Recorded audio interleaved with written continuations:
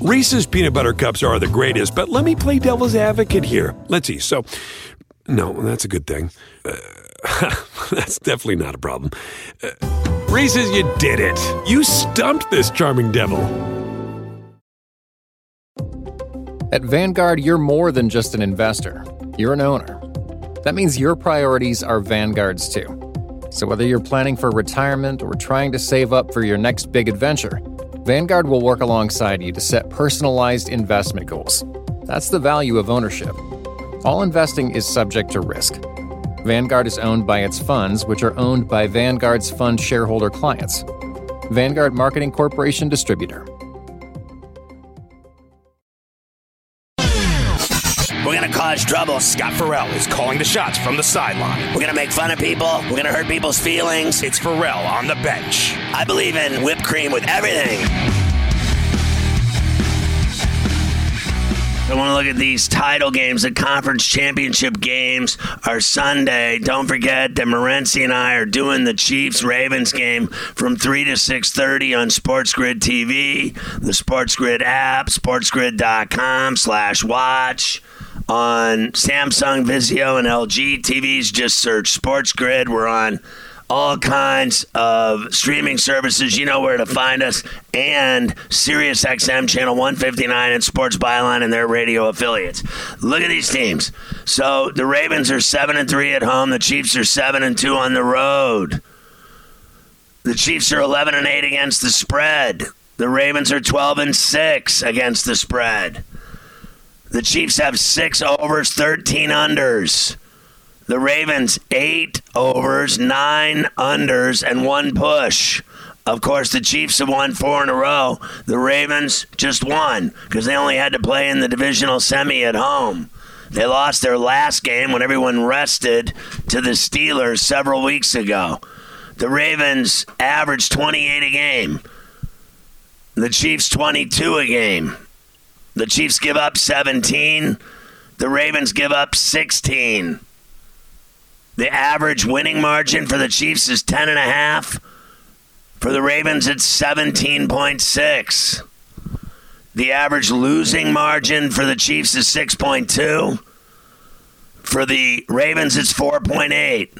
The average total game points for the Chiefs, 39.4.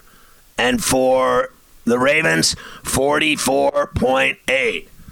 So what's the percentage of games in which each team has covered the spread?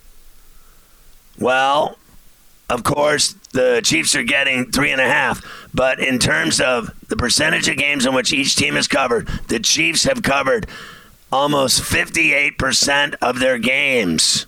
The Ravens, 67% of the games, the percentage of games that they've covered the spread.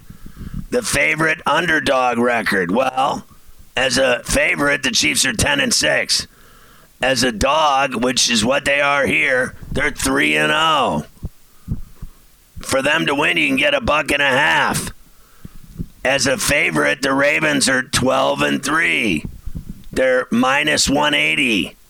As a dog, they're 2-1, but they're favored here. So the Chiefs went on the road to Buffalo last week and beat the Bills as dogs, and they're in the same spot this week at the bank in the Charm City. The Chiefs are 5-1 straight up, 4-2 against the spread in their last 6 games, 11-2 straight up in their last 13 road games. All they do is win. They're also 17-3 straight up in their last 20 against AFC teams, and they've had success against Baltimore, going 4-2 against the spread in their last 6 matchups with them, 4-1 straight up in their last 5. So the Chiefs beat the Ravens regularly.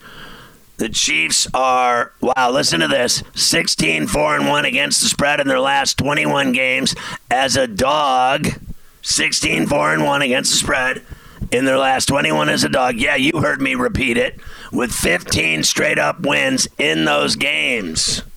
So in 21 games, they won 15 outright, and they covered 16 times out of 21. We know the Ravens beat the Texans easily. They're 7-1 straight up in their last 8. They're 4-1 against the spread in their last 5. Their only loss was when they rested their starters in the last week against Pittsburgh, as I mentioned. The Ravens are 4-1 straight up in their last 5 home games and 5-0 straight up in their last 5 games against the AFC West. Well, that doesn't matter because they don't seem to beat the Chiefs. The over is 4-1 in the last 5 head-to-head meetings between these teams and 4-1 in the last 5 times they've played in Baltimore. But the under is 10-3 in the Ravens' last 13 games in January and 4-1 in the Chiefs' last 5 games overall. So those numbers are absolutely crazy. Now let's look at the NFC. That's the nightcap game in Santa Clara for the NFC title and a chance to go to the Super Bowl in Vegas. So, of course, at home, the Niners 6-3 at home, which is not impressive. The Lions on the road are 6-3, same record. The Lions are 13-6 against the spread. The Niners are 9-8-1 against the spread. They barely cover if they cover. The over 12 times for the Lions, 7 unders. 10 overs for the Niners, 8 unders. Of course, the Lions have won 3 in a row. The Niners won. They only had to play 1 game because they lost their last game to Arizona and they played the divisional semi at home and barely beat the Packers. Average points for. The Niners scored 28.6. The Lions 27.2. Average points against. The Niners 17.7. The Lions 23.2. The average winning margin. Lions by 9.7. The Niners by 17.8. The average losing margin. Lions 12.2. Niners 7.2. The average total game points. The Niners are 46.3. The Lions 50.4. So, what's the percentage of games in which each team has covered the spread? Well, the Lions have covered 68% of their spreads. The Niners have covered 53% of their spreads. Of course, in this one, it's the Niners -7. So what about the favorite dog records? As a favorite, the Niners are 13-5. And remember, on the money line, they're -323. As a dog, the Lions are 1-2. And you can get them at +260 to win outright. So both of these teams won at home as favorites last week. The Lions also covered against the Bucs in a game that was 31-23. They covered 6, even 6.5. Detroit is 5-1 straight up and 5-1 against the spread in their last 6 games. And even more impressive than that, they're 8-2 against the spread in their last 10 games on the road. The Lions are 17-4 against the spread in their last 21 games as a dog of 4 points or more. 17-4 in 21 games against the spread as a dog of 4 or more. They are a 7-point dog here. That's crazy. The Niners have dominated when they play the Lions. 10-0 straight up in their last 10 home games against Detroit. 11-1 straight up in their last 12 meetings against Detroit. They're 8-2 straight up in their last 10 games. They're 0-6 against the spread in their last 6 home games. And 2-4 against the spread in their last 6 overall. They're just not covering of late. The under is 4-1 in the Niners' last 5 games against the NFC North. But the over is 7-3 in the Niners' last 10 home games played on Sundays. Like anybody gives a crap about what day it is. The over is also 8-3 in the Lions' last 11 games and 7-2 in their last 9 on Sundays. Wow, crazy stats, right? Crazy numbers, right? So I did want to mention how crappy I think the Doc Rivers hiring is. He constantly gets credit for that Celtics championship 16 years ago. Too bad the team was stacked and the players got it done. He had nothing to do with it. He's proven time and time again how he can't lead good teams. I mean, honestly, how many times has this guy been on the cusp of something big only to fail every time? The NBA has seen 13 blown 3-1 series leads. Rivers has coached 3 of the 13. He's 6-10 in Game 7s. That's by far the most losses for any coach in NBA history. 10 Game 7 losses. That's awful. He's 17-33 in games in which his teams had a chance to clinch a series. That's 34%. That, too, is the most losses for a coach in that scenario in NBA history. When he was with the star-laden Clippers for 7 seasons, they never made a single conference finals.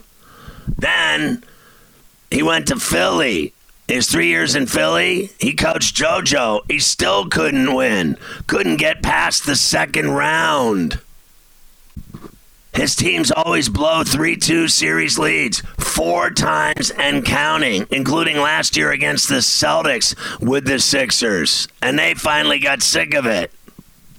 People think that this guy's a winner. They must be tripping. Then they talk about he can work his, smooth talk in the locker room with star players. Who cares about any of that culture nonsense when you don't win in the playoffs and you blow playoff series left and right? They keep giving this guy boatloads of money everywhere he goes.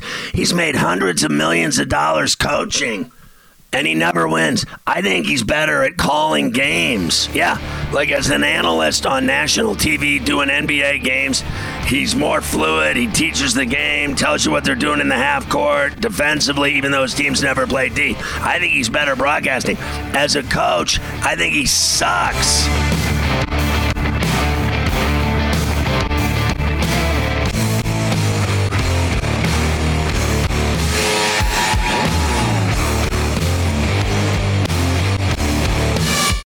Reese's peanut butter cups are the greatest, but let me play devil's advocate here. Let's see. So, no, that's a good thing. That's definitely not a problem.